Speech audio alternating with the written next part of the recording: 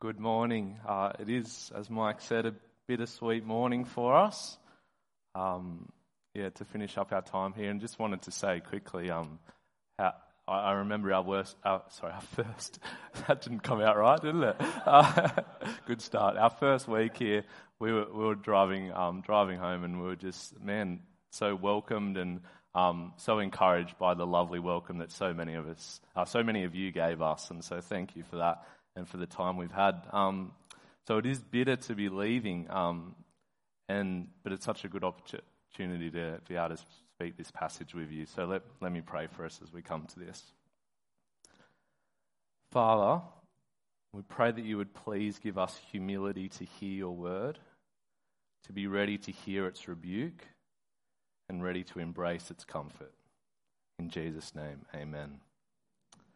What did you expect?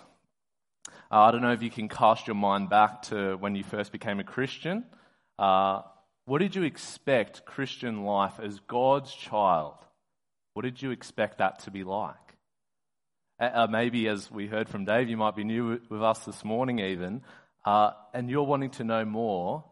What do you expect the Christian life to be like if you do choose to accept that, to come to that? Because expectations can be dangerous.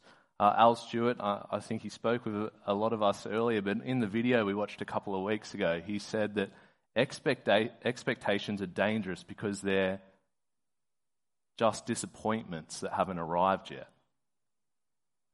And spiritually, life with God, if we have expectations, what happens if they're not met? Because Christian life is hard. And we might consent to that in theory. We might be able to sing the song, "Blessed be your name," even in the hardship. But when we're in those trials, it's really hard to be God's child. And maybe it's not quite what we expected, and we're left disappointed. Is that really what it was supposed to be like? Is this really what it's supposed to be like to be God's loved child?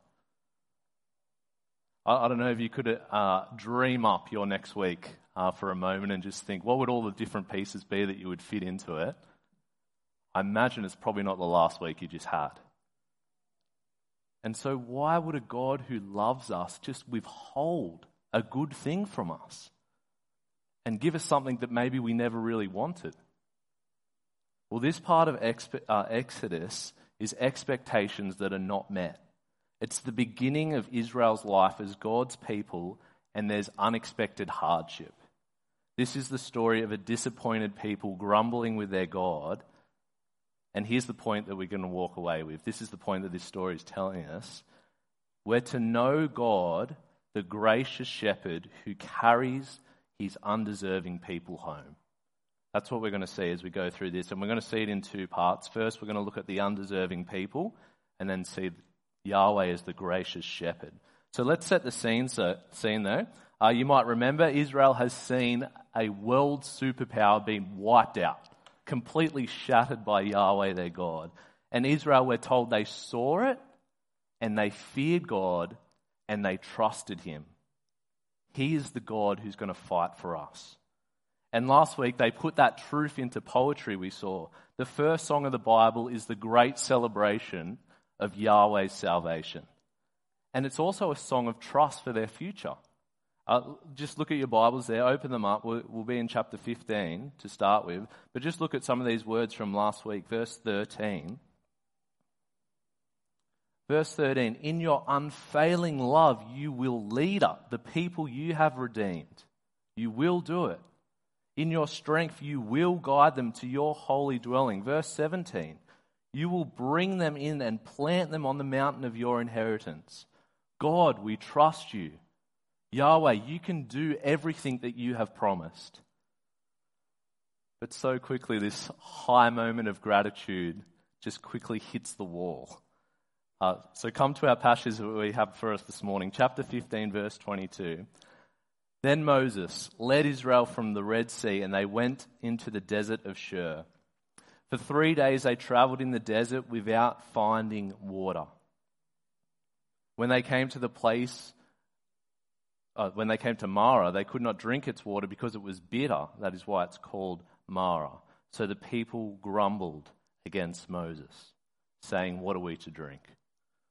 3 days is a long time. I think we quickly skip over that part for a moment. I actually had to quickly Google how long you can survive without water, and you can probably guess it's actually about 3 days, which is what we have here. Maybe they had some stored, potentially, but the situation is serious. That it is life and death, it seems, before them. And in just 5 words, they say, "What are we to drink?" And that seems to be a pretty fair question, I think. But behind it is their confident praise has turned to growing, grumbling doubt. And instead, though, of rebuking them, look at what Yahweh does. He makes the bitter water fit to drink. And then Yahweh speaks to remind them of their song. The verse 26, you can see it there.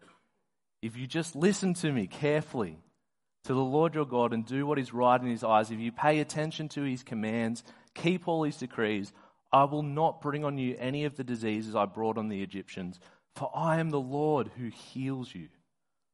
Trust me, he says.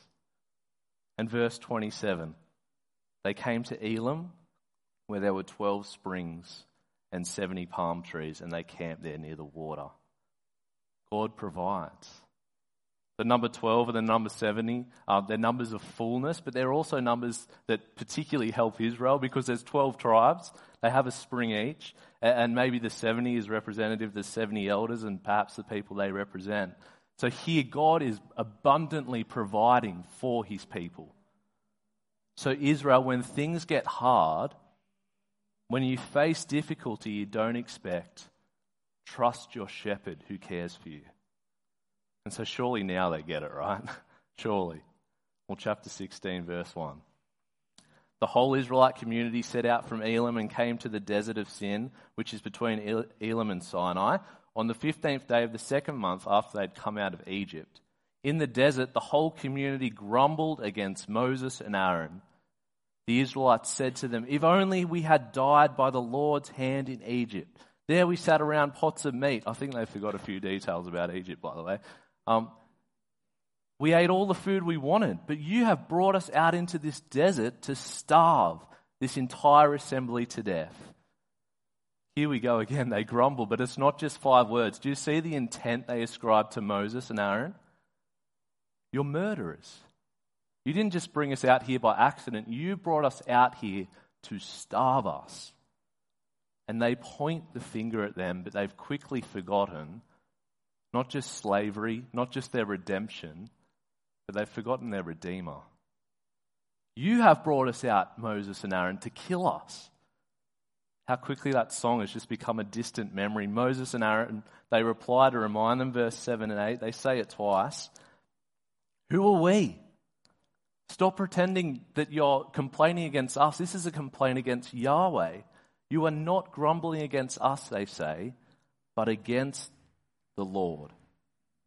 It was Yahweh. Yahweh, your God, brought you here. And they bring their complaint to their leader, but they're actually hiding an accusation against their God. They've forgotten him. And it gets worse. Despite their accusations, again, the Lord provides them food, graciously providing for an undeserving people. He says in verse 4, he's going to rain down bread for them. You might remember when Pharaoh dismissed the words of Yahweh, he rained down hail in judgment on Egypt. But when Israel acts like Pharaoh, he rains down gracious blessing. But look at what Yahweh says he's doing. Verse 4, halfway through there, it says, "In this way I will test them and see whether they will follow my instructions." The instructions are, you got to collect enough food for each day. I'm going to provide for you food, but you got to go out each day and collect it. And on the Friday, the day before the Sabbath, collect double so that you can rest on the 7th day. And it's a test. Yahweh's testing them. And he's also teaching them. Verse 6, in the evening you will know it was Yahweh who brought you out of Egypt, not Moses. Verse 7, you will see the glory of the Lord. Verse 8, you will know that it was the Lord when he gives you meat to eat in the evening and all the bread you want in the morning. It's a test and it's a lesson. And all of that is part of his invitation. Verse 9, Then Moses told Aaron, "Say to the entire Israelite community, 'Come before the Lord.'" If you've got the ESV there, it picks up what's going on with that word before, but it's "come near before the Lord." Will they know? Will they accept the invitation? Because they keep putting Yahweh at a distance. It's almost like it was with Pharaoh when Moses speaks to Moses speaks to Aaron to speak to Pharaoh. You got the same situation going on here with God and his people. They're moving away, but Yahweh says, "Come and come near to me." And then they see his glory in verse 10 in the cloud, and he speaks to Moses, verse 12, "I'm going to feed these grumblers. Then," verse 12, "you will know that I'm the Lord your God." So will they know? Will they pass the test? Will they learn the lesson? I mean, surely the bar's pretty low. All you've got to do, wake up in the morning and go and get your bread and then come back. That seems pretty easy. I'm hungry and you're giving me food. Okay, I can do that. And even better, there's a Sabbath rest. I get to rest on one of those days a week. So let's see how they go. Verse 20, "However, some of them paid no attention to Moses. They kept part of it until the morning." And so Moses was angry, it says. Just enough for each day. Get that much. Test failed. Lesson not learned. And then the Sabbath comes. Surely for people who've been in slavery under a tyrant, working them endlessly, now Yahweh gives them a day of rest. And what do? Verse 27, they work. Nevertheless, some of them went out on the seventh day to gather it. Then the Lord said to Moses, "How long will you refuse to keep my commands and my instructions? Bear in mind that the Lord has given you the Sabbath. It's a gift. It's rest." Test failed, lesson not learned. And though God has drawn them out of Egypt to draw them in as his people, they've not accepted the invitation to come near to him. They resist Yahweh's embrace. And it's shocking. And isn't it so easy to point the finger? Because they're terrible. They just don't learn anything. They don't hear, they don't respond. They've just got it so wrong. And yet this story, it is like staring into the mirror that shows us the horror even of our sin. In one sense, it is just so extraordinary, isn't it? I mean, no one gets murdered here. No one's stealing anything. There's no idol worship yet, anyway. They're generous with each other, we hear. They share the bread around. But sin's not just about how we treat each other. Sin, as unextraordinary as it may seem, it's nothing less than spiritual adultery. Israel's saying that they'd rather serve Egypt than Yahweh.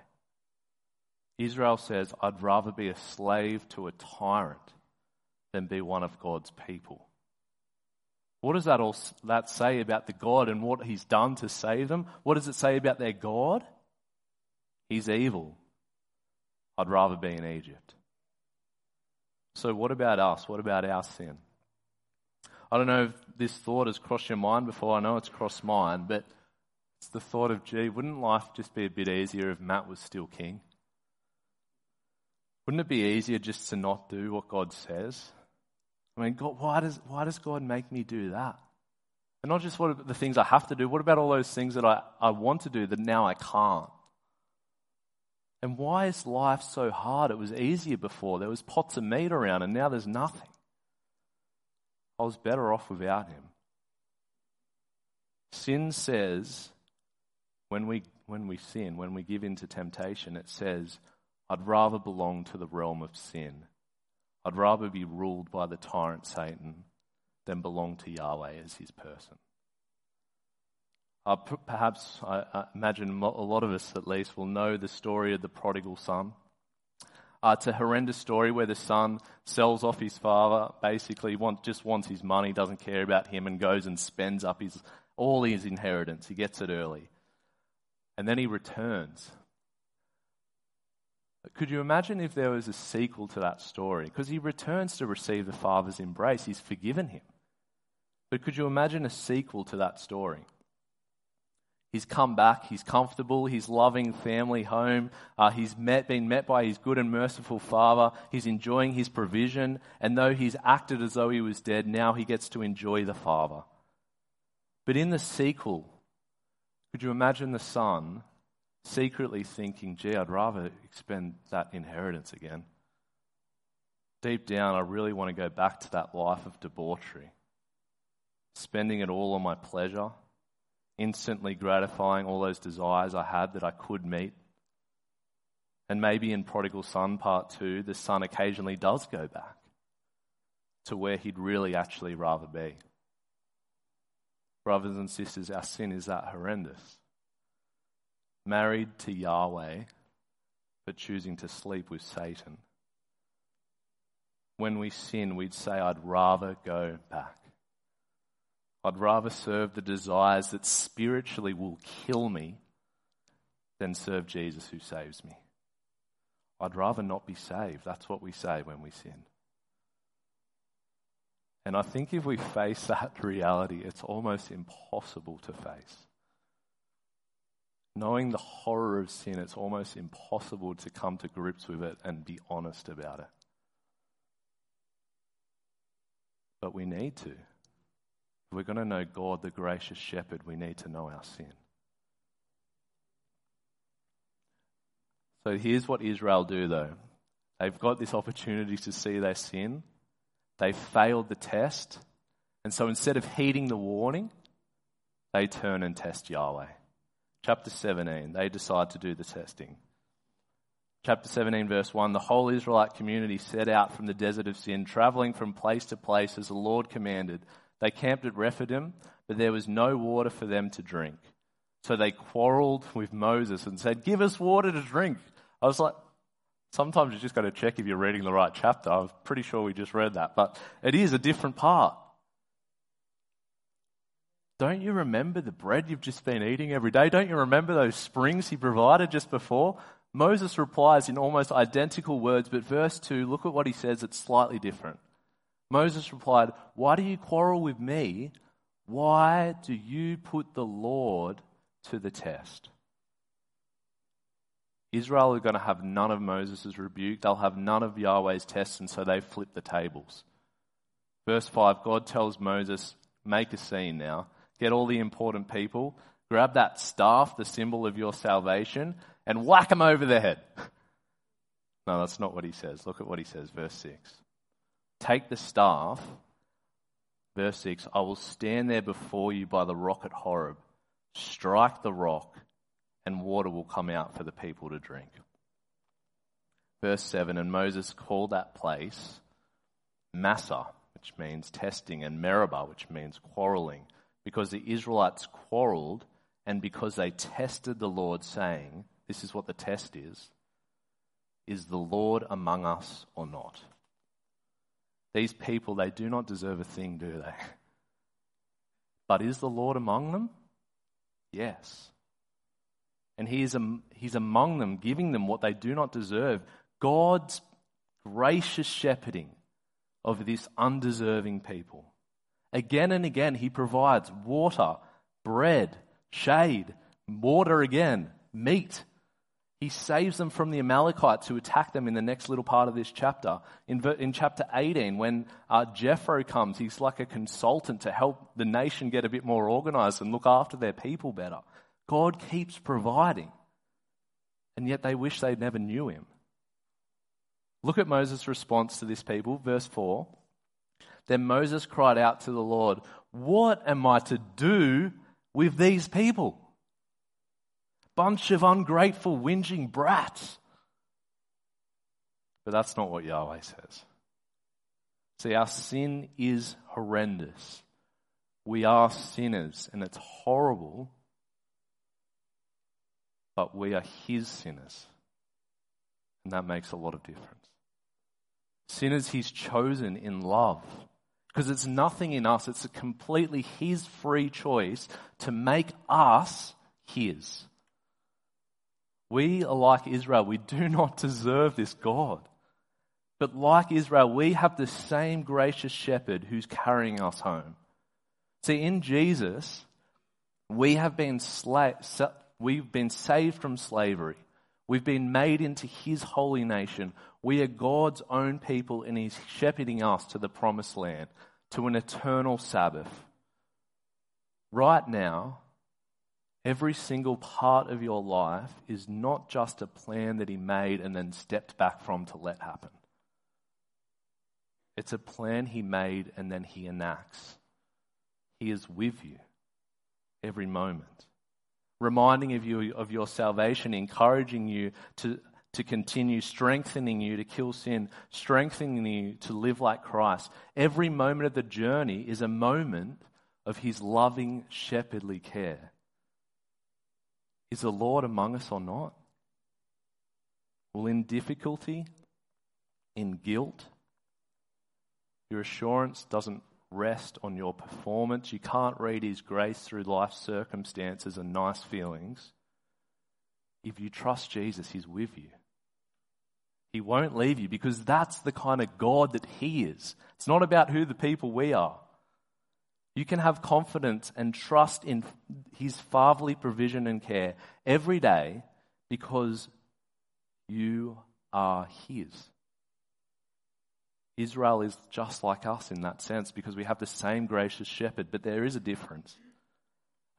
One of the significant differences, actually, there's probably a few, but between Israel and us, someone else has walked this wilderness journey. So you get hints all the way through this passage, not just of Israel's failures, but also of Moses' weaknesses. The end of chapter 15 we read before, if you look back on it, every time it says you, verse kind of 25 through to 26 there, it's always singular. It's always you, Moses. You, Moses. You need to learn something here. But every other time, later on, it's you, Israel. It's a plural you, so you can tell the difference. And every other time, it's addressed to Israel. But so from the get-go, we're getting a glimpse that one of the things we're supposed to learn right now is, what's Moses doing? And so what do we see about him in this passage? Well, he's unable to deal with grumbling people. They never actually listen to his words. He can't change them, and he's pretty sick of them, really. And in the bits that we didn't have time to look at closely, the Amorites come and attack, and all he has to do is hold up the staff because he's too old. He can't fight the Amorites himself. It's his young successor Joshua that needs to do the fighting. And he just has to hold up the staff, but he's too weak to do that. He needs a lot of help to do it. And when his father-in-law arrives in chapter 18, he says, Moses, you're crazy. What are you doing? You can't keep judging the people like this. You can't possibly bear this load. Moses, you're too weak. You need a different way of doing this. And all of it says, God's people need a better leader. And in his grace, God, our shepherd, has provided the great shepherd. Between us and Israel, someone else has walked this journey for us. And so Matthew's gospel shows us this. Feel free to flick to Matthew 2, but it's going to come up on the screens as well if you want to read it from there. But in chapter 2, Matthew takes this verse from Hosea, which is clearly talking about Israel, but he applies it to Jesus. Because Jesus leaves Israel as a child, and he says, Matthew says, the prophet is fulfilled. Out of Egypt I called my son. Not Israel the son, but Jesus the son. And the tragedy of Hosea, the next verse says, but the more they were called, the more they went away from me. And isn't that what we've seen in Exodus? And that's what we're going to continue to see. But that's not Jesus' story. See, the next chapter, he's baptized in the water. And then he's led into the wilderness for 40 days, just like the 40 years that Israel had. And he's hungry and he's tested. But when the devil tempts him, he even tries to make him test God, but he doesn't fail. Instead, he says in the words of Deuteronomy 8, he says, man does not live on bread alone, but on every word that comes from the mouth of God. Jesus, he lives the wilderness journey and he passes the test. See, if you're in Christ, if you trust in him, it's not just that he's taken your sin on him. He has done that. But more than that, he has given you his perfect wilderness journey. His whole life of perfect obedience to the Father. That is yours. And God, the gracious shepherd, has provided that for you if you trust him. Jesus is the new Israel who didn't fail. And he's the better Moses. Because he's not just there as the leader giving the words of God, which he is, but more than that, he can deal with their problems. And he represents them perfectly. He gives us his perfect record. Moses couldn't do that for Israel. God is so loving, and he doesn't even withhold his very own son for us. He's done everything we need to be close to him, even bringing us there. Which raises a question, I think, for us to answer. It's the question we had at the start of this passage. Why does God test them? Because if God loves us so much, why put him through all that? Why is Christian life not as I expected? Why is it hard? Why disappoint the expectations? Why not just give him the water straight away and the meat straight away? Well, God tells us why. And it's the reason that Jesus quotes from Deuteronomy 8. Because why does the gracious shepherd test his people? We'll read this together. Remember how the Lord your God led you all the way in the wilderness to humble you and test you in order to know what was in your heart, whether or not you would keep his commands. He humbled you, causing you to hunger, and then feeding you with manna, to teach you that man does not live on bread alone, but on every word that comes from the mouth of the Lord. Your clothes did not wear out. Know then in your heart that as a man disciplines his son, so the Lord your God disciplines you. Testing, discipline, hardship, it's God's invitation for us to humbly depend and love his shepherding care. This passage, it's reflected on in Hebrews 12, which we read earlier, and it puts it in these words, which will come on the screen as well. God disciplines us for our good, in order that we may share in his holiness. No discipline seems pleasant at the time, but painful. Later on, however, it produces a harvest of righteousness and peace for those who have been trained by it. God tests us, disciplines us for our good. But you've got to see that his definition of good is the right one. And our definition might be different, but it's because it's shortchanged compared to his offer. Because we get to share in his holiness. It produces righteousness and peace for those who've been trained by it. And so perhaps today we need to convert our expectations. We need a conversion of our idea of good to accept God's idea. See, our hardship reminds us that we need someone else for the journey. We need someone else's perfect record. We need our Father to provide for us to make it to the end. We need him to carry us as a father carries his son. And God has provided that leader. And so in every discipline, we know that the Father has given us everything we need to get us home. Every moment, our daily bread. Yes, that bread, it comes from when we work, yeah? You go to Coles or whatever you do to get it, but it's come from the provident word of God. It's all from him. Depending on God is part of knowing him as the gracious shepherd. In his kindness, he will allow us to suffer because he has something far better for you than comfort. God's testing is an invitation to know him better. The journey of the Christian life really has just one goal. Know your God. And what a God to know. A gracious shepherd who carries undeserving people home. Let me pray for us. Father, we thank you that you don't just simply give us what our hearts flippantly desire, but what is truly good you give us. Father, we pray that you would change our hearts to desire what you promise. to long to be like Jesus and to long to know you and enjoy you forever. In Jesus' name, amen.